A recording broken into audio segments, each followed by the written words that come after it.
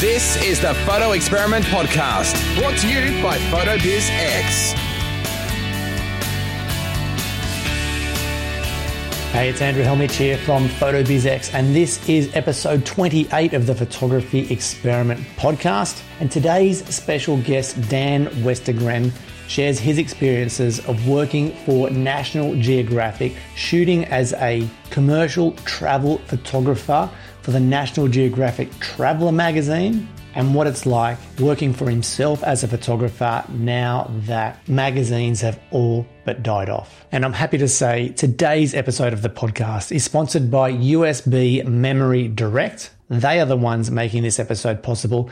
And if you are looking to give your clients something more than a link to an online gallery of the work you created for them, if you want to give them something unique, something special to remind them of you, your brand, and the experience that you delivered for them, USB Memory Direct can tailor something totally unique for you and your business. I'll share more about them later in the episode.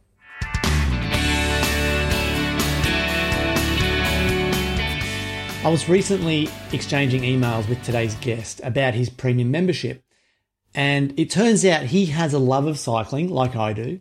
He used to race, and he even spent time in South Australia from the USA while on assignment for, wait for it, National Geographic. Now my ears pricked up and I poked a few more questions via email, and he told me, I'm a Nat Geo and commercial travel photographer, stuck at home trying to decide how to make money without getting on an airplane. Right now, I'm putting my efforts towards commercial real estate, architectural things, but honestly don't know what's going to work out. I keep listening to the podcasts about Facebook marketing for portraits, etc., thinking maybe that's the way to go. We exchanged another email or two, and I poked a few more questions, and he said, for more than 20 years, I was director of photography for National Geographic Traveler magazine. I had an editor who let me photograph a couple of stories a year, usually adventure-type stories, and I was lucky enough to photograph stories for the magazine such as climbing Mont Blanc, the Matterhorn, and skiing to the North Pole. Now, following that exchange, I invited him on for this recording. I'm talking about Dan Westergren, and I'm rapt to have him with us now. Dan, welcome. Hey, Andrew. It's so good to talk to you. Mate, do you still pinch yourself when you hear an intro like that about the things that you've done in the past? I do. It's kind of funny. It's a hard act to live up to. For many, many years, I would tell my photographer friends who seem to have up and down lives, the freelance yo-yo, and I would joke to them, well, I'm addicted to my paycheck, and I have the chance to send you guys out into the field. My editor lets me go out every now and then. This is working pretty well. Well, the media marketplace changes, and so now here I am, not working on the staff at National Geographic anymore, doing some projects for them, but just trying to figure out how to make this thing all happen as a photographer. Right, yeah. I mean, the tables have really turned, I think, not only for you, for all of us, haven't they, this year? Oh, yeah. I mean, and it's a double whammy with a travel photographer because I don't even, of course, you can imagine after all those years, I have this huge Rolodex of all these photo editors at magazines and things like this, but nobody even pays money for magazines to take pictures anymore. It's like the rug was pulled out from under my profession. The one savior for me the last few years has been, you could either call it native advertising or content marketing or partnership projects. That's the kind of things. Like last year, I got to go to Canada 3 times for National Geographic to do 10-day long stories about places. And so I did Prince Edward Island and Nova Scotia, New Brunswick last year, and British Columbia. And those were my favorite kind of trips to take because I will talk to my producer at National Geographic.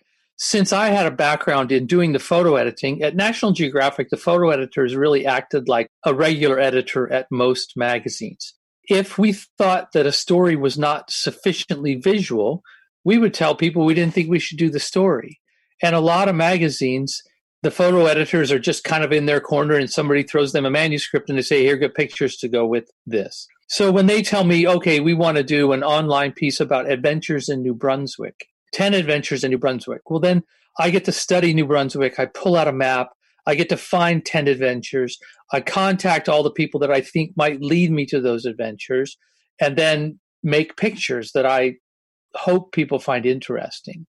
And then when we get back, in my case, usually I sit down and they know that I've chosen the photo subjects with a storyline. And so they don't even send a writer. They have a friend of mine who I get on the phone. Mary Ellen Duckett is her name. And she sort of ghost writes for me.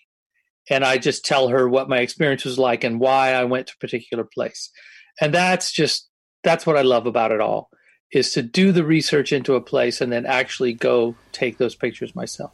It sounds amazing. And so the way you describe this right now, the role that you had or have, are you familiar with the movie The Secret Life of Walter Mitty? Oh, of course, yes. So are you the Walter Mitty? Is that your role in National Geographic Traveler? It was a little bit different because he had a role that we would call film review, which were the people that actually got to look at the pictures first, but didn't have a big role in putting the magazine together. So, that role was kind of funny. It was interesting that I love that movie. He got to go out into the field, and I've seen that movie so many times. One time I was watching it, and my son is 22 and my daughter's 25, and they're really into music. And then when David Bowie died, we had to listen to all the versions of Space Oddity that we could find. And there's a scene where Kristen Wiig appears in his dream in a bar in Greenland. And he's drinking beer out of a boot, and it's his job to get on a helicopter. So at the end of the scene, he runs out of this bar, jumps in a helicopter. And I was like, wait, I've been there. I've been on that exact spot. I never saw that bar. And so then I started to look around on the internet. Of course, I find out there is no bar in Greenland where you drink out of a boot. But it was in Nuuk, Greenland. And so that was one touchstone. Another touchstone from that movie was I was in a friend's loft apartment in Reykjavik, Iceland. And he was in industrial space, and I looked outside. And if you remember the scene where they're running, he skateboards down to where the volcano's going to blow up. Yes, yes. And so they jump in that little green ute, you would call it, but it's a Soviet Lada, 4-wheel drive car. And as I'm looking out of my friend's window, there's a green Lada in the parking lot. No way. And I turned around and I pointed to it and I said, that's not, and he knew what I was going to say. He's, yeah, that's the car they used for the movie. Really? Yeah. I love that you know the movie, because no one in my family, including Linda, enjoyed that movie at all. And I've watched it multiple times. I love it. Oh yeah, it's great. So is there any parallels, with it was Ben Stiller, wasn't it, in his role in the movie and what you do? Not really. As director of photography, my main role was I had a few photo editors that worked for me. And really the photographers, if they wanted to get work, they knew that they probably had to come up with an idea, a story idea. So Jim Richardson would call and he'd say, I really think that a great travel story for your magazine would be a Scotch whiskey tour. And then I would go present that. We would have monthly story meetings. And so the best part of the job was to help form what the magazine would become. Help with the art director and the managing editor, myself, and the executive editor when he was in town.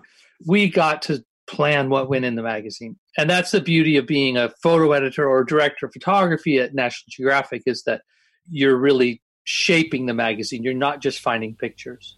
Okay, so you had photo editors underneath you, and would it be the photo editor that's then working with the photographer, or are you working with the photographers directly and skipping over the editor?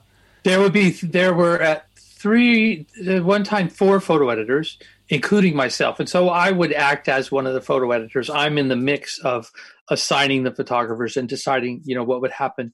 But any one story, a photo editor's job would be to work with the photographer.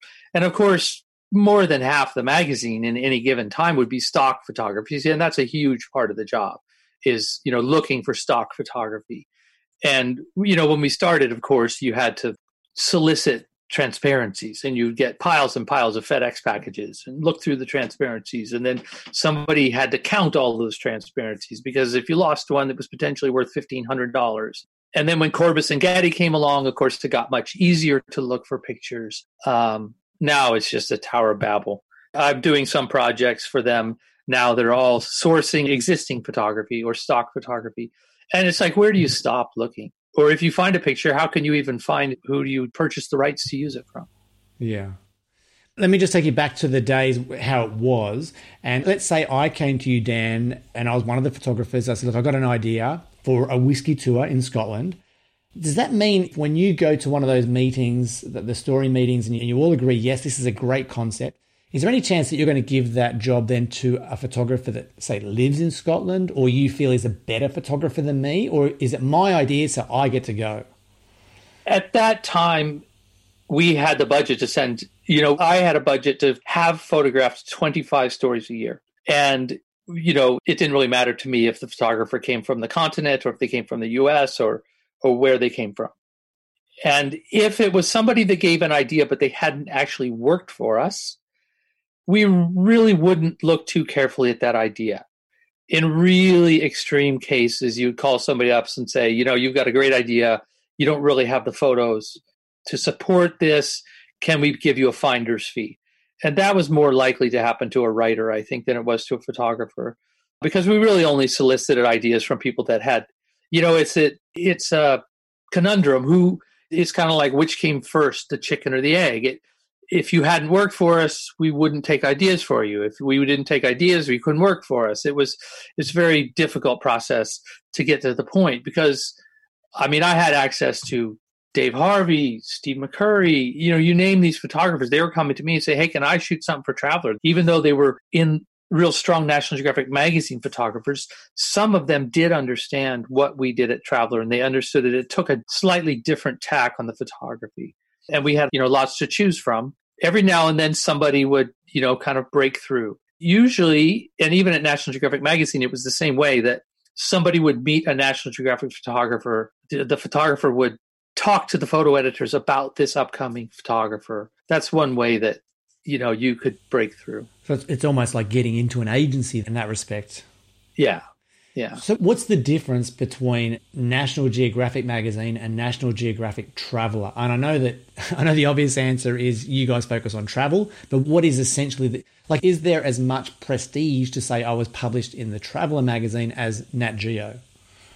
Well, no, there's not. National Geographic magazine, that was still the Holy Grail. That was the longest lasting magazine. Traveler magazine they folded it about a year and a half ago. They still have an online presence, of course. It was 30 years. I can't remember if it was 25 or 30 years. No, 30 years they had Traveler magazine.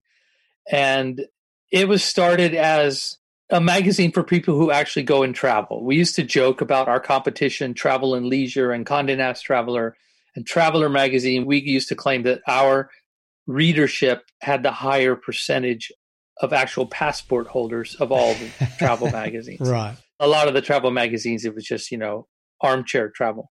But we tried to create a magazine that would allow you to present, a story or inspire you to go out and have your own adventures. Right. Okay. So any photographer that was published or working for the Traveler magazine, was it still their desire, their ambition to get published in Nat Geo, or it didn't matter? You were happy to be working? They were happy to be working, and some of them did. There was some crossover. Some just never were. I think that if I had to speak for the photo editors in National Geographic magazine, they probably considered us a little soft. I used to joke to the photographers. I would say, look, you need to remember that we're the happy younger sister of the family. We walk on the sunny side of the street. There is something that was really important to me in trying to get the language of photography into Traveler magazine, though, was to try to not have it be like picture postcards. We wanted to meet the people that were in the places. It wasn't always possible. Within the travel genre, everybody's going to love the pretty pictures of the mountains and the lakes and things like that. But for me in particular, whenever I go to a place, I'm treating that destination as a background. I want to meet somebody who's there. I want somebody to take me, one really successful thing that I did, one of our first online presences, it was called Montana, Where the Locals Go. And we talked to everybody, contacted people in Montana and said, if you had the chance this weekend, where would you go? And, a lot of magazines do that kind of thing. But in that case, we split it into 4 seasons. And of course, the editor looked at me and he said, having gone to the North Pole and climbed the mountains and stuff, he's like, okay, you get to do the winter one. And the coldest place I've ever been in my life is in Yellowstone National Park, and it was 38 degrees below zero. Wow. And that includes having gone to the North Pole. And that was the first time I'd been to Yellowstone in the winter. I had an undergraduate degree in geology, and I had spent some time in the field in Wyoming and Montana. And I had one day in Yellowstone. So to get into the park, you ride a snow coach. And then I had one night at the Old Faithful Snow Lodge. And my alarm went off at, I think it was 6 a.m. because sunrise was going to be about 7 a.m. And I looked at the iPhone and it told me, the temperature there at the nearest cell phone tower said minus 38. And all I could think was, oh, I don't really feel like going out there in the cold. And the only thing that kept me going there was this famous photograph of bison covered with hoar frost. And, the guy's name is Tom. I can't remember his last name right now, but it's just, there's posters and book covers everywhere. This picture, I thought, oh, wow, it's cold enough. If I see a bison, there were bison there last night when I walked around the basin. Maybe I'll go out there and see what happens. And so I walked around in the cold for 3 hours. And finally, I was coming back. And 50 yards from the visitor center, there's a hot spot on the ground, and there's 2 bison sitting there after I'd wandered in the cold for 3 hours, looking for bison. Since then, for 5 winters, I've taught a photography workshop in the winter in Yellowstone. And that's one of my favorite weeks of the year, to take people to that place and have them experience that bitter cold, force them to get up and go for a walk with me in the morning. It's just magic. Magic. I've got other words are coming to my mind, not magic. Did you call it a horror frost? HOAR, horror frost. So if you're out in the real cold and it wasn't quite snowing, but the air was really moist and the wind would blow and the vegetation will get these ice crystals on them. Some of them could be like as big as your fingernails. And so that's a hoar frost. And a lot of times it will settle on existing snow. So it'll be like crystals sticking up. And if a bison sat down for the night and if the conditions were just right, then that hoarfrost would form, on its fur. Fantastic. So it sounds to me like you were treading this really beautiful line, as your role as a photo editor and director of photography, but you were also able to go out and photograph. Like, that must have been a pretty unique position. Yeah, it was. It was really special. I had started working for Traveler magazine, and we got a new editor. And one of the first tasks that I had to do when he came in was I had been given the opportunity to climb Mount Kilimanjaro. And I wasn't sure why the previous editor let me do that. I found out a few years later why. But I had gone to North Cascades National Park in Washington State and produced a story. And I came back and I saw that more people had climbed Kilimanjaro the previous year than had visited North Cascades National Park. And I said to the story team, I said, we should do a story on climbing Kilimanjaro. That's worth it. And so they, surprisingly to me, approved that story. When in between that story happening, the new editor came in. So one of the first things I had to do was to show him my pictures from that trip. So as far as he was concerned, the day he met me, I was his photo editor and his photographer. And he just, let me roll with that. We started a very successful workshop. Well, we called it seminar, Traveler Photography Seminars. And we did those for 8 years. We would do like 12 dates all around the country, teaming up a photographer and a photo editor or 2 photographers. And I got to start those out mostly with my friend Jim Richardson. And I've spoken about how to take better pictures to tens of thousands of people. And that was also a great experience to just get out there and to meet people that were really jazzed about traveling and taking better pictures and talking to them and us giving them our idea about how to make better pictures. And it really wasn't about, did I have the right lens or did I have the right camera or something like that? It was just about, can you meet people on the road? What are you trying to do? What do you want to see? Right. I want to go a little bit deeper into that in just a minute. But so you're out there photographing these assignments, and then are you doing your own photo editing, or you come back and hand them to a photo editor? Because I'm imagining it's hard to be unbiased if you're looking at your own work. And everybody says that. They're like, you can't edit your own work. And for me, it turned out not to be the case. I spend all my days looking through thousands of pictures and just like throwing them all away. And when it came to be my photographs, I just did the same thing. You have to not think about how hard was it to take a picture. Now, one of the photo editors I worked more closely with. And when I had a final edit for the story, before I showed it to anybody else, I would show it to her. And, for instance, sometimes it would work out that I would go on assignment for a week and then my family would join me. And I would not stop my assignment. They would just get a chance to be with me. And so I'd have a picture of my daughter when she was like 6 years old. And I think, well, I can't, I'm not going to put that in there. And so this photo editor, she would tease me. She's like, okay, these are the pictures. Now, I thought your family was with you on that story. Where's the pictures of your kids? And, every now and then she'd put one of those in, but I wasn't going to put one of those photos in. I remember vividly one story. There was a writer that had sold us a story about a little town called Whitesburg, Kentucky. And his story was that he listened to the radio program of Whitesburg, Kentucky. It's in the middle of nowhere, a coal mining town. And every time he went somewhere in the world, he was primarily a food writer and wine writer. And he would be in France and he would check in his hotel room and he would open up his laptop and he would listen to WMMT, the Voice of the Mountains from Whitesburg, Kentucky.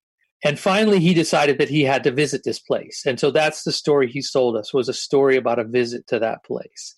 And as I was trying to decide about what photographer should go there, it's really not much there. And it's a dreadful place. It's in the heart of Appalachia, which is very charming, but it's not picturesque. And I talked to my art director, the creative director. He and I were very closely collaborating as well about, how about this photo? What about this photo? Neither of us really held it over the other. And I went through, I could have this photographer, or maybe there's a photographer who would go with a view camera and give it a real old-timey look or something like that. And I said, but honestly, I'm afraid that anybody I send I'm setting them up for failure. I mean, I looked around this town on Google Earth and it's really frightening. And he looked me dead in the eye and he goes, sounds to me like you should go. I bet you knew that was coming. Yeah. And I went and I had to do it all in 3 days. And it was one of my favorite stories. It was just unbelievable. So what made it so good? Was it the people that you met? Because it doesn't sound like it was a pretty place. So the music was really important there. And this is actually a good story about how I think about a travel photograph. So there was more things going on. Younger people had stayed. There was a daughter of somebody who had worked at the radio station, decided to stay in town, and she and her husband, they opened up this bar and they finally had just gotten a liquor license. And so that was one reason to do the story now. And I went to this place. They were going to have an open mic and everyone heard that the National Geographic photographer was there. And people came from the woodwork, musicians from all over Kentucky and Northern Virginia. Western Virginia. And it was horrible. It was the most dreadful looking place. I taped some strobes to the wall. I shot pictures. The music was amazing, but there was nothing I could do to take a picture in there that was going to speak to this story about the hollers and the mountains and the music. And so the guy that was in charge of the open mic, his name was Kevin. And Kevin was a banjo player. He was an old-time banjo player, and he was about 20 years old, and all he ever wanted to be in his whole life was an old-time banjo player. And when the open mic was over, I looked at him and I said, Kevin, this was great music, but I said, I really didn't get what I wanted. I said, what would be perfect photograph for me? And I don't want to set this up, but I want you to think about what I'm saying. I said, if I had a photo of you carrying your banjo over your shoulder, walking down a path in the woods, I said, that's the kind of picture I need to show the place and the music together. And he looked at me and he said, well, we can go visit my friend George. And I said, who's George? Oh, George, he's the best banjo player in all of Kentucky. So he says, my friends and I, we're supposed to go over there and look at a guitar he has for sale. Why don't you meet us at this mile marker on this bridge? And so I parked my rental car and I got into their Jeep. And instead of driving across the bridge, they drove down into the stream. And they drove in the stream for about 100 yards. And then they came up in a pasture. And in the pasture was this cabin. And I said, why doesn't George have a bridge?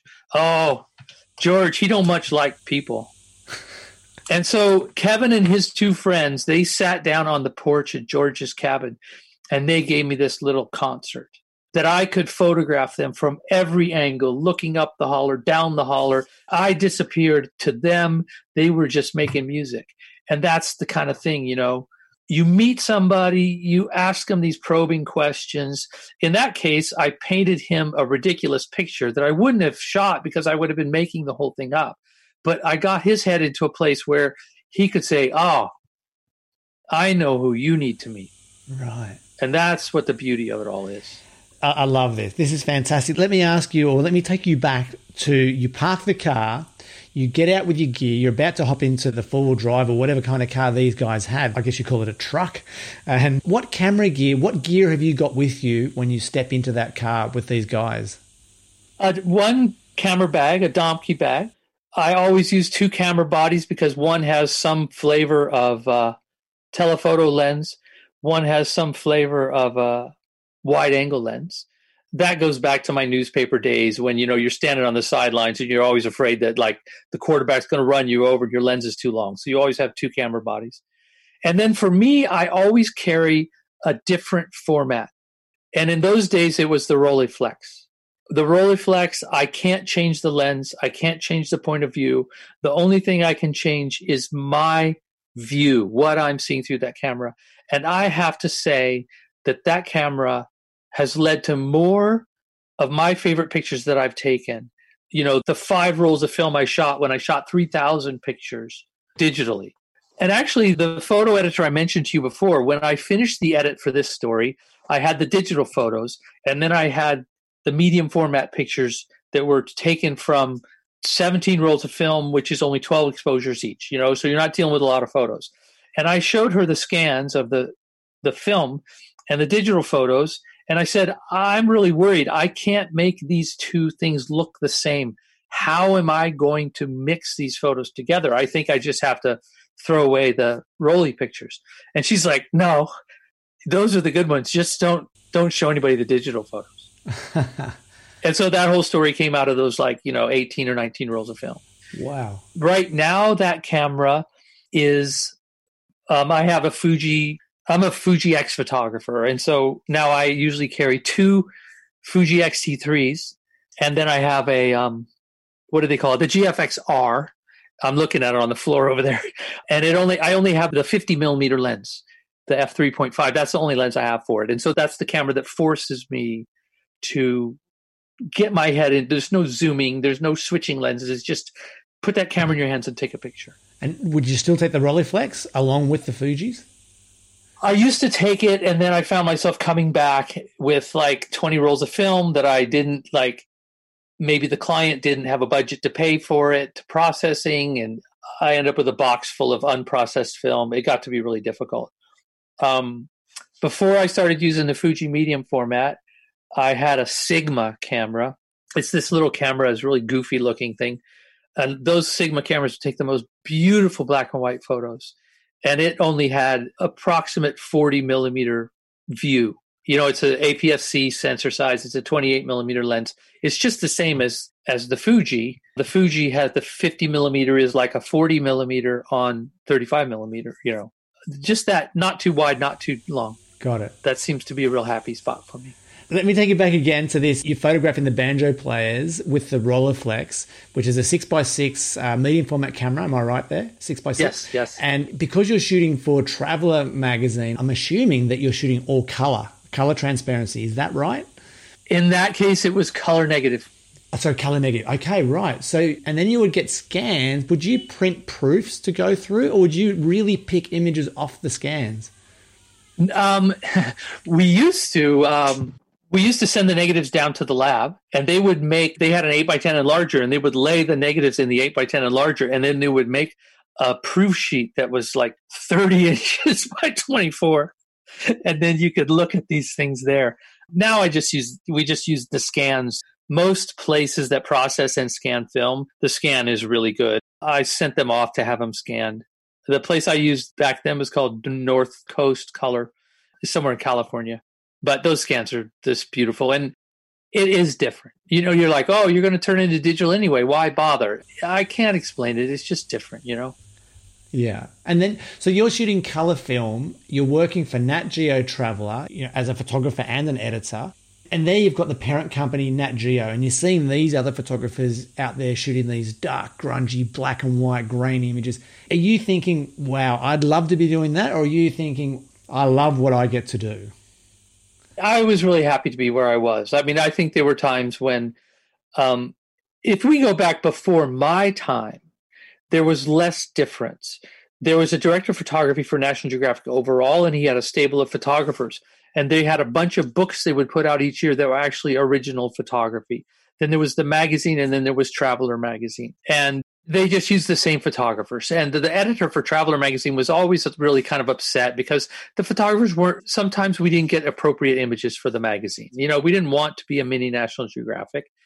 And yeah, I was fine to, you know, I really, sure, I would have loved to have worked for National Geographic. It was a couple of times I almost ended up working for them as a photo editor. But Traveler magazine was a small family. Our staff was about 20, and it was all positive. When you go up to a bigger, higher profile thing like National Geographic magazine, it starts to be, there's like political nightmares. It's just, sometimes it's not a fun place to work. And at Traveler magazine, we just loved what we did, and we loved our product. I love that. So you're traveling along, things are going great, magazine sales are good, you've got a great staff, it feels like family. When is it that you realize that this isn't going to last? Like, things are moving to online, no one's buying magazines. When is the writing on the wall, and when do you see it? Well, there was this guy from Adelaide who decided that National Geographic should be part of his Fox empire. And in hindsight, what happened to me leaving the magazine was leading up to, that was budget cuts that people were making to make the spreadsheet look better for the Fox buyout. Right. That sucks, doesn't it? That really does. Yeah. And now, you know, they handed it all over to Disney, and I still have some connections there, but it's a nightmare over there. So, I mean, I know then it's a financial decision to say close a magazine, you know, to shut it down. But do you see that from the inside, that, you know, the sales aren't there, or that there's less and less magazines in the news agency, or subscriptions are going down? Like, do you see that from the inside, or are you fighting against it? Like, you're blinded by the fact that you work there? Oh, no. We would try everything. Partially what happened to me as well was my longtime editor retired. He was not well, and he retired. And that's when things started to go awry. I mean, I don't want to talk bad about people. He had his little corner of the world at National Geographic. And when he was taken out of that picture, there were other people more in power at National Geographic that were looking over in the corner and saying, like, wait, what are those people? Why am I not in charge of that? And that's what happened. And it, you know, the whole family thing got wrapped into everything else. And yeah, but anyway. At that time, is that when things like workshops, you know, are being presented and you're out there teaching workshops? Is that to try and, you know, to save the magazine, or to look for another stream of income? No, we started the workshops, you know, 10 years. We ran the workshops for 10 or 12 years. And that was just my editor wanting to have a connection to the readers of the magazine. And he knew that a large proportion of the readers were really into photography, because we had this massively successful photo contest that we were running for years and years. I mean, we had years where we'd get, even before it was digital, we had 25,000 entries in the photo contest, and it was free to enter the contest, and everybody sent in prints or duplicate transparencies. And we had a contract photo editor that would spend the summer going through those pictures. And so clearly the readership of Traveler magazine could relate to what they saw in the magazine, where most readers look at National Geographic magazine and they don't think, oh, I'm going to take a picture like that. That you know, it didn't work that way. And so... Sorry, did you say they think they will, or they won't take a picture like that? They won't. I mean, there's a lot more people that can relate to the type of photography at Traveler magazine, and those people were our readers. I don't think that people... Sure, there's a lot of really accomplished photographers and people that dream of photographing for National Geographic magazine, and they see themselves on that level, but you know, they're not. You know, it's true. Yes. So really, your readers were the perfect client for your workshops. Yeah, exactly. So was that a big part of the business? For a few years, it added a fair bit to the bottom line. the best part of the business was the relationship with the advertisers. And if you could get somebody like Scottsdale Tourism to commit to buying a package that would be a page in every magazine next year and 2 online packages, that's the kind of thing you tried to get. So there was another magazine at National Geographic. It was a fantastic magazine. It was called National Geographic Adventure. And it was kind of funny because it led to me having a lot of really unusual trips. Because as Adventure started, I don't know if you're familiar with Outside Magazine, but the editor that made Outside Magazine, the great magazine it was, then he went to Men's Journal, and then he came to Adventure Magazine. And I used to joke about Adventure Magazine. How can you market a magazine to a demographic with no fixed address? I mean, this is a magazine for 25-year-olds, right? And it was a tough way to make money on an adventure magazine. And National Geographic thought that that's what they needed.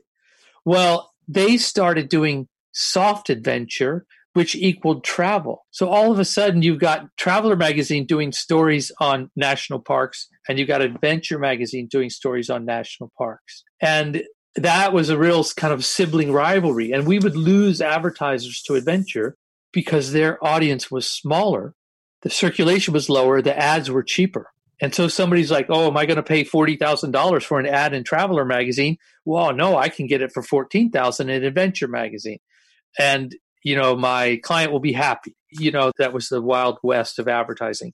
So the most unusual stories that I had was times when my editor decided that he needed to tweak his friends at Adventure just a little bit and remind them that they didn't have the monopoly on adventure.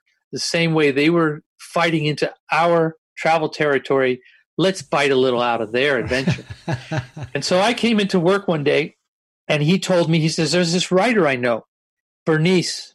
And when she was 10 years old, she was hiking in the Alps, and her dad fell into a crevasse. She was on the rope with the guide and her dad and her brother. So, of course, he was fine. They pulled him out, but she was kind of scared to be in the mountains. So the next day, she was 10 years old. Her dad went into Zermatt, hired a guide, and made her climb the Matterhorn. So as far as she knew at the time, she was the youngest person to climb the Matterhorn. So now 30 years later, she's turning 40 years old. She finds her guide in Zermatt. She went back there for a family reunion, and now he's 79 years old. He's still taking clients up the Matterhorn. And his name was Roni Interbienen. She wanted Roni to take her up the mountain on her 40th birthday. So he called me and he said, fly to Zermatt, meet Bernice. You're going to climb the Matterhorn. I'm like, yeah, that's fine with me. And so I get to Zermatt, and she meets me at the train. And she says, Dan, I have bad news. Roni fell off the mountain and died yesterday. Oh, my God. And I'm thinking, wait a minute. I'm really happy to be the tourist mountaineer. I mean, my friends, they can do the K2s and stuff like that, but I got a family at home, and I'm trotting this well-trod path. I mean, I like adventure. I like to do crazy things, but there's a limit. And I thought, well, okay, what are we going to do? And so instead of the oldest guide, we found the guide had climbed the Matterhorn the most. He stopped counting at 800. And we went ahead and climbed the Matterhorn. It was really interesting on the summit day. This was still in the film times. And on the summit day, I climbed up. You start at 4 a.m. You climb to the summit. You're back down by 10 a.m. And I looked at my camera and my bag of film. And in that summit attempt, I had only shot like 2 rolls of film. Not even 2 rolls of film. Oh. And I thought, up until then, I didn't think I was scared. But clearly something was going on in my head, Were you scared because you hadn't shot enough, or you were actually scared so you didn't shoot enough? I was scared so I didn't shoot enough.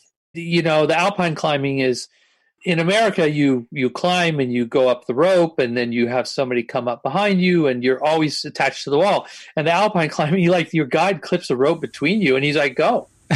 And you get to this place when you're coming down, and you think surely he's going to set up a rappel, and you'll take the rope down. And he just points down a mountain. He's like, walk. What are you talking about? And the guides in Zermatt, they have a saying. They say that you don't need more than 12 square inches under your feet on the sidewalk in Zermatt. Why do you need more than that up on the mountain? Now, on the edge of those 12 inches, it's a 3,000-foot drop, but that's okay.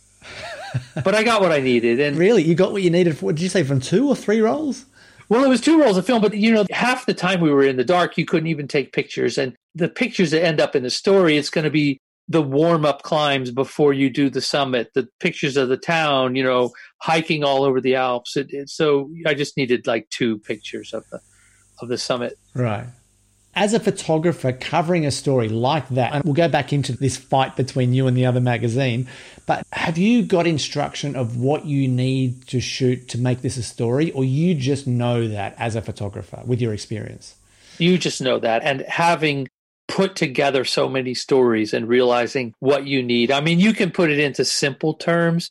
And way back when I was a newspaper photographer, you would say you need your establishing shot, you need your close-ups, you need your wide angle, your portraits, and you try to shoot a variety. The simplest way to think about it is to make sure that people's heads in the pictures are not the same size.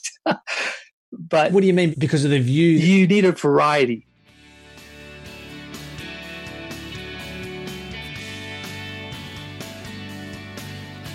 We haven't talked a lot about the business side of things with Dan yet, but we're going to get to that in just a minute. And when you do hear Dan starting to talk about establishing himself as a commercial photographer in the current environment, one of the things he's going to be trying to do is establish himself as the go-to photographer in his niche and to create a brand about what he does. And that's exactly what today's sponsor can help you with. I'm talking about USB Memory Direct. They create custom USBs that honestly can match whatever you can dream up. These things really are amazing. You have to see them to believe them. If you go to their website, you'll see USBs in the designs of stiletto shoes, lizards, Slurpees, robots, and avocado. Like, seriously, if you can dream it, they can make it. And when you think of USBs like I used to, I think of a rectangle USB with a logo on it. These are so much more. And if you're thinking, well, as a photographer, why would I go to supplying USBs to my clients if perhaps you're using online digital delivery? And there's a couple of great reasons why you need to consider using USBs or handing out USBs to your clients after a shoot. I mean, the first thing is we as a collective are always preaching to each other how important it is to be supplying our clients with something tangible, something they can touch. Wall art, albums, acrylic blocks, canvases. Like we preach this week in, week out. We should be supplying our clients with something tangible. So why would we be giving them a link to a digital download that's only going to be available for a certain amount of time when we have the perfect chance to give them something beautiful, something branded, something that reminds them of us and the experience they had with us every time they take it out of the drawer. And they may not take it out of the drawer that often, but anytime they do, they see your brand, they see your logo, they see your design, whatever you've come up with for your USB drive, and they think of you. And you've probably heard the statistic that on average, it takes 5 to 7 impressions for people to remember you and your brand. So just think how easy it is to actually place your brand in the hands of your clients. Anytime they rummage through that drawer next to their computer, where they have the USB drives, there's yours. And it looks different to every other USB drive. Not only does it look different, it's branded with your logo, in your colors, with your design. And they think about you, the photos you created, and the experience that you delivered when you work with them. That's the beauty of supplying a USB drive as opposed to giving a link to an online gallery.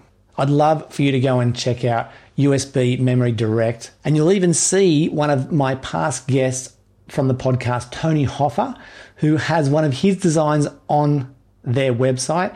It's a quirky looking H for Hoffer, in a lime green that looks nothing like a USB that you've ever seen. And in that article, which I'll link to in the show notes, he says that his clients absolutely love and respond to the simple but beautifully designed USB drive that he gives to each of them.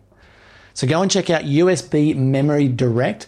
You can find them at usbmemorydirect.com. And if you use the code FLASH15, all one word, FLASH15, you can save 15% off your very first order. You try to shoot a variety. The simplest way to think about it is to make sure that people's heads in the pictures are not the same size. Okay, so you don't want to be shooting the same focal length from the same distance for every portrait. Yeah, exactly. So if you only have one lens, then you're going to shoot some pictures from a foot away. You're going to shoot some pictures from across the street. You just really need to be sure to mix up those angles of view. And I think the way that most of us do that is to shoot some pictures with a wide angle lens, shoot some pictures with a telephoto lens. The really successful photographers, those photographers that tell you, oh, I just shoot everything with a 50 millimeter lens, they're hyper aware of how they're framing the pictures. Right. So what you said there, was that something that you learned as a newspaper photographer or working with a magazine, that you must have heads at different sizes? I learned that from having a photographer would go on assignment and they would turn in 150 rolls of film. Or in the time of digital, let's say it's 10,000 photos. So then I go through those 10 or 12,000 photos and I have to edit it down to 30 that I'm going to show to the staff, or maybe 25. And then you take those photos, you put them all in the system, and then the designer works with them. And you see what the designer has to do. And so that's more about a magazine, the fact that I only get 8 pictures. And if I'm going to use one 2-page spread, then I got to throw 4 of these other pictures away. And so with the different size heads, how does that play into it? If they're all the same, then you just don't have enough variety. Yeah, that probably came from my editor, because when we would go look at the layouts, he didn't have a lot of input until we got what we thought was going to be the magazine spread on the wall. And then we would look at it for days and days. And if there was a picture, a full page shot of somebody, let's say it's a waitress presenting a plate of this amazing food, and her head fills 1/8 of the photograph. And on the adjacent page, there's a full frame face, but we're only running it less than a 1/4 inch. And he would point at that and he's like, those two people are the same size. You need to take that full face picture, blow that one up to the full page, and take that overall picture and make it small. It makes a more interesting layout. Okay. So you're now trying to make the layouts interesting like a photographer would make a photo interesting. Yeah. Same thing. Just on this same topic, so what are some other things that when you're working with photographers, where you would say to them, hey, you need to have different size heads in these photos. You've shot with the same focal length from the same distance every time. I imagine that doesn't happen too often if they're shooting for the magazine you worked with. But was there any other things that you said to the guys, the photographers, you need to do this? I have a pet peeve about what I call the wide angle disease. And when it became a focal length war, first Nikon made the 20 to 35 lens. Then Canon had a 20 to 35. Then Canon made the 17 to 35. And then Nikon made the 17 to 35. And then they made the 16 to 35. And as I was looking through the photographer's pictures, I could see that they would come into the scene with that lens on their camera. And I would watch as they took each picture. And I could imagine they were thinking, well, if a little bit is good, more is even better. And they would just zoom out and it would completely destroy the composition. And I would be screaming at my little monitor, my slide projector, looking at the pictures like, don't do it, don't zoom out. So I was so happy that the early days of digital photography did not have full frame sensors, because we essentially took away that ultra wide angle that the photographers loved to shoot. One photographer who worked for us a lot, John Kernick, and he would do almost everything with one lens. And he would say, when I'm in the field and I'm shooting with a wide angle lens, I think I'm creating gold. When I get back and look at the pictures, it's just all shite. And it was because wide angle lenses are too easy to make look different from what we see with our eyes. And so you don't use your brain to make an interesting composition. It goes back to the conversation about the Rolleiflex or my medium format Fuji camera that I only have one lens for. I do not have the chance to zoom out, ruin the composition, because I'm thinking, oh, is this only going to happen once? I got to make sure I get it all in. Right. So you're working harder for those shots. Let me take you back also to the editing. So you're there at work, a photographer walks in, they give you, I'm guessing, a USB or even the compact flash cards, and there's 10,000 images. You must be damn good at editing. Are you looking for the best shots or deleting the bad shots? So they would send us a hard drive, and then, you would plug the hard drive in. I would tell people that I never delete a photo because the hard drive space, the pictures were already there. I didn't need to save space, and I wanted to be in a positive mindset. So literally the way I did it with film, the way I do it with digital is I look at the pictures full screen, one at a time. I hit the next button so that I'm flying through the pictures as fast as I can go from one to the next. And if I see something that slightly interests me, I hit one, and that gives it a star, right? Mm-hmm. This is using Photo Mechanic? Well, this was with Aperture, Lightroom, I have my Photo Mechanic programmed to work that way. Lightroom will almost work that fast now. But in order to go from one picture to the next full frame, it was for a long time we couldn't do that. I can't look at a grid of pictures and say, oh, I like that one, I like that one, I like that one. So let's say I have 10,000 photos. And after I've done that exercise and I gave the 1 stars, then I've got 3,500 photos left, or maybe 4,000. Then I wait a day or whatever if I'm not in a hurry. I come back, I only look at the 1 stars, I go up to 2 stars. Then I look at the 2 stars, now we're 500 photos. Then we go to 3 stars. Then we're down to 100 photos. And I'm always afraid I'm going to run out of stars, so I never go to 5 stars. When I go to 4 stars, I start demoting stuff back down to 3. I love it. But I refer to that as hierarchical editing, that I need to be able to have a tool that shows me 3 or more stars, 4 or more stars. So let's say that all my 4-star photos, it's 30 pictures. I showed it to the staff of the magazine.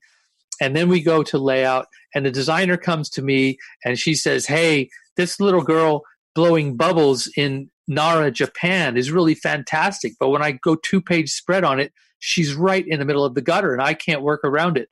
Can you show me the 3 pictures right before that one? And if I couldn't back out like 5 stars, 4, 3, 2, I can instantly, I'm like, yeah, here you go. Here's the 4 photos right before it. Let's choose this one. And you might choose a photo that essentially was similar, but there was some slight difference. Yes. Okay. So really you are making it as easy and hard as possible for the layout designer as possible. You're trying to limit their choices, but there is still a choice there if they need it. Yeah. And that goes back to the whole Traveler magazine. It was very collaborative. No designer was going to go off with those pictures and come back and say, this is my work. They would come back to me, to the photo editor first. They say, hey, do you like what I did? Yeah, I think so. Try this, or, oh, I love it. I never would have thought to do that. Fantastic. I mean, a lot of times that's what happened. So good. Let me take you back to Zermatt and the Matterhorn. You come back to the office at Nat Geo Traveler. You've got your photos there. And what happens? Do you publish this story in competition with the Adventure magazine? This will take you into the world of magazines. We get back, I show the pictures. One of the higher up editors said, this is not a story for our magazine. It's too creepy. Nobody's going to do that. That's terrible what happened to you. We can't tell the story. Write a puff piece about Zermatt. So then that's what the writer did. They read the puff piece about Zermatt. They're like, this is boring. Who cares? And they put it on the shelf for 2.5 years. So we're having a conversation about how the magazine looks and what we've done with the magazine. And we had a writer come in with a really compelling story that just hit everybody right in the forehead. And I remember the senior staff, about 5 of us, the editor took us out to dinner. And he said, you know what, where can we go differently with the magazine? He says, this particular story that so-and-so wrote, really, I wanted to read it all the way to the end. It was literary. It wasn't just about I stayed here and I ate this. We need more stories. We need to find stories like that. And I sheepishly put my hand up and I said, well, you remember 2.5 years ago what happened to Bernice and I on the mountain?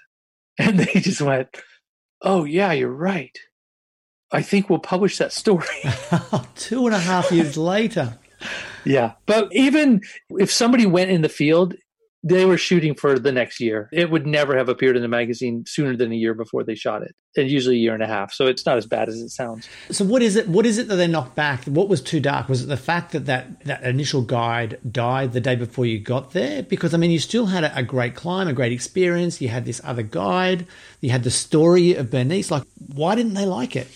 Yeah, the whole story had to include the fact that somebody fell off the mountain and died, and they felt that wasn't for our audience. Right. So then I told you that I ride my bike a lot, and I would commute to work every day for like no matter what. And one day I was riding into work, and it was in November, and it was 0 degrees centigrade, so 32. It was raining. I pulled up to a stoplight, soaked like a wet rat. And Bernice, the rider that I climbed the Matterhorn with, walked across the crosswalk with my editor. And he looked at me and he said, "Oh, Dan, you like cold weather. Bernice, tell him what you just told me." And she said, "Well, I told him that there's a trip that you can ski the last degree to the North Pole. And the Russians drop you off at 80 degrees north latitude with a helicopter, and you ski for 10 days, and you ski to the North Pole." And so then the editor looked at Bernice, and he looked at me, and he's like, "You're going to go with her." And I thought, okay. And I had just finished reading a book about Antarctic explorers by a guy called Apsley Cherry Gerard. And the name of his book was The Worst Journey in the World. And it was about this about the Scott expedition, you know, how horrible that ended up. Yeah. And so we skied to the North Pole. And as I had switched to digital. And this will take you way back. I can't take a computer. I can't download photos. I can't bring a solar panel. How am I going to power my cameras? And so the cameras I ran off of lithium AA batteries, which was inside my jacket with a wire connecting to the camera. And then I had memory cards. And at that time, each memory card would shoot, I could fit about 500 pictures on a memory card. And about halfway through, at the end of the first day, I looked at my camera and I had made like 100 pictures. And my mind went back to the Matterhorn. And I thought, there's no way I'm going to be that guy again that just shot 70 pictures on the ascent of the Matterhorn. No matter what happens, I'm going to fill a card every day, if not more. And, we're pulling sleds, we're skiing 10 miles a day. You would ski 10 miles. You would wake up in the morning and find out that you drifted 3 miles backwards because the ice is moving, and we had what we call negative drift. But I was taking pictures of my feet, of the clouds, and there's really nothing to photograph up there, I had to say. But that was like the trip of a lifetime, the best winter camping trip you could ever make. And that experience of being scared or being preoccupied is probably a better word than being scared, but you're there to take pictures. So that's what you've got to keep doing. Yeah. It sounds like such an incredible life as a photographer so far. I'm sure there's many more years to come. I want to ask one more quick thing before you share where people can see more of your work, Dan. And that's, you've talked about the writers and the writing that accompanies the articles or that makes the articles, to accompany the photography. Do the writers always go with the photographer to experience the story, or do you come back and relay what happened and have them write it? At National Geographic, we did not like to have the writers traveling with the photographer, but we would like them to be there in the same time frame. So let's say if the writer had suggested the idea, maybe they would go first and the photographer would time themselves to get there for the last 2 or 3 days of the writer's trip. They sit down, they have a nice meal, they talk about what we're done, what they could do, share contacts, things like that. If the idea came from the photographer, maybe the photographer goes first. So we want them to be doing the story in the same arena, but not necessarily traveling together. And, the photographer's time is just so different because you're up before sunrise and, you're taking pictures when everybody's eating dinner, and the writers, they don't follow our schedule.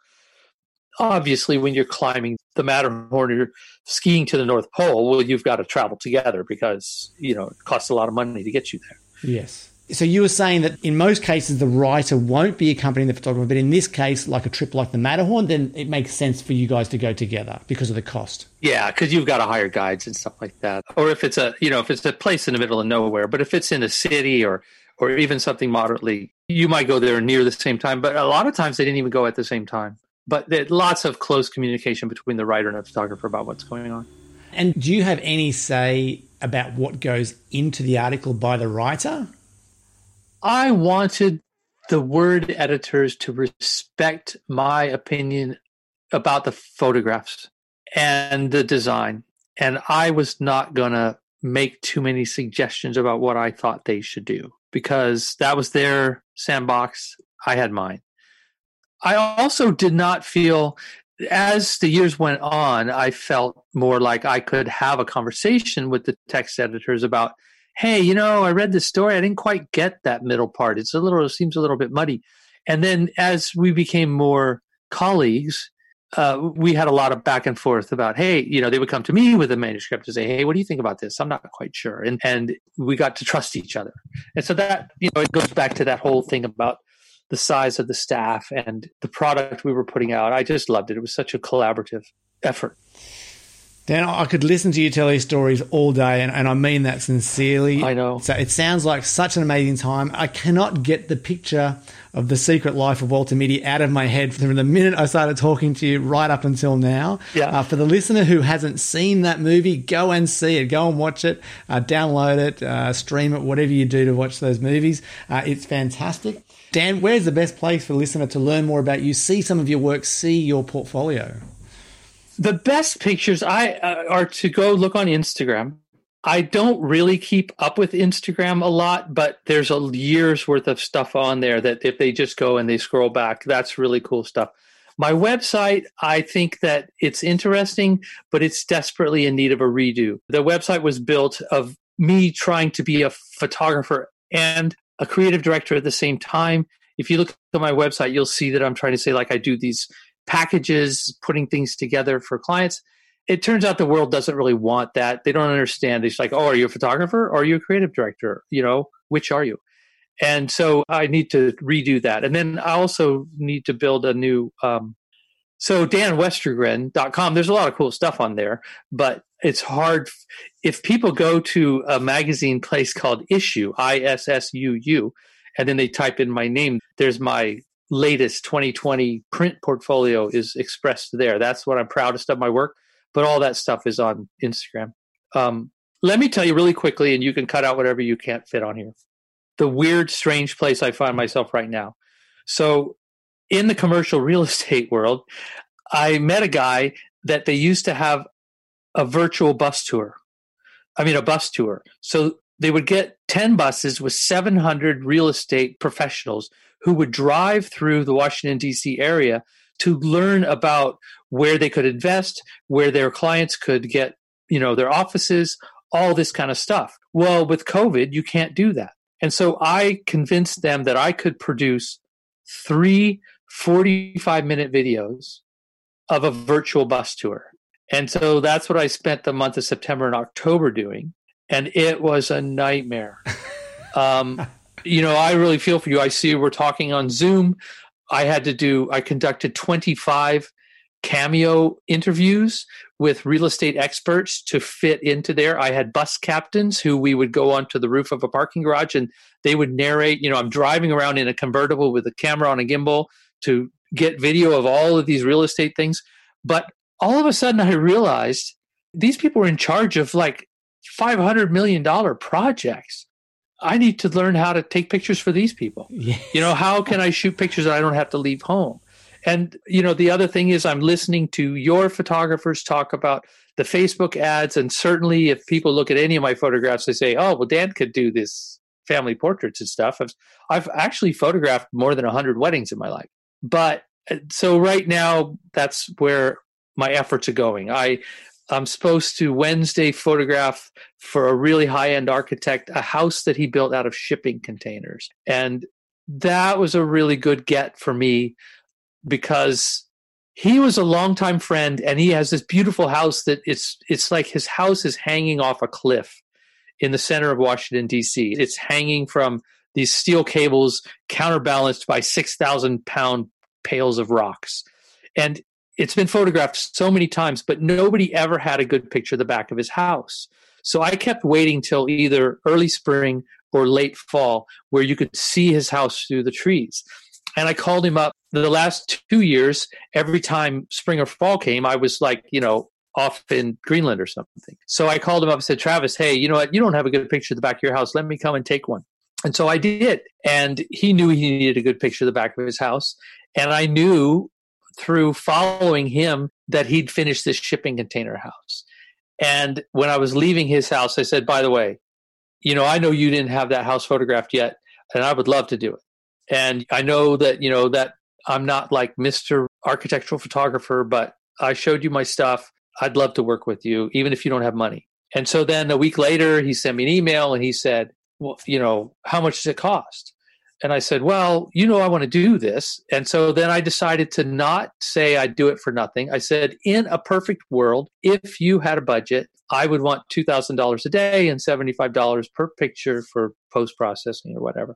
And then I didn't hear anything for like 3 weeks. And then on Saturday, he calls. He's like, yeah, let's go. I need pictures. Fantastic. And so it's like one picture. Like, what did I do the rest of the month? I'm learning. I think, and part of the reason I listen to PhotoBiz is you just have to keep beating your head against the wall, calling people on the phone, sending emails. It never ends. That's true. It doesn't. And for so many years, I was insulated from that because I always had a paycheck, and I could be operating in that high end of the photography world and not have to have a business out of it. And so now, we're making a business out of it. Yeah, I totally hear you. It's the same for all of us.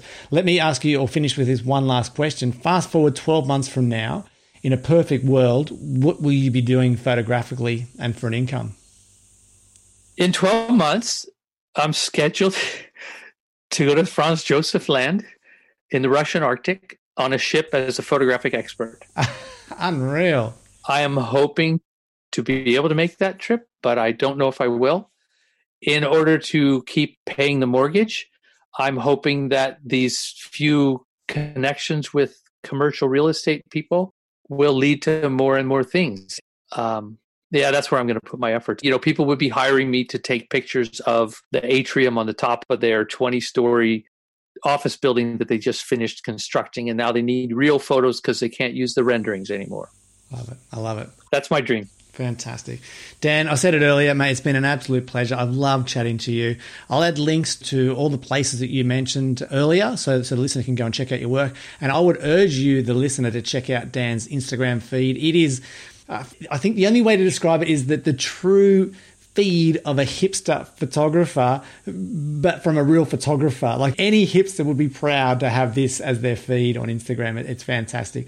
Dan, again, massive thanks for coming on. And it's so great to talk to you, Andrew.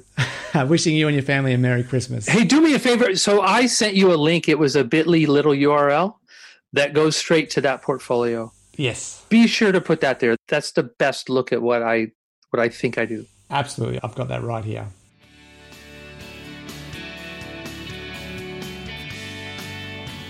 Hope you enjoyed that interview with Dan Westergren.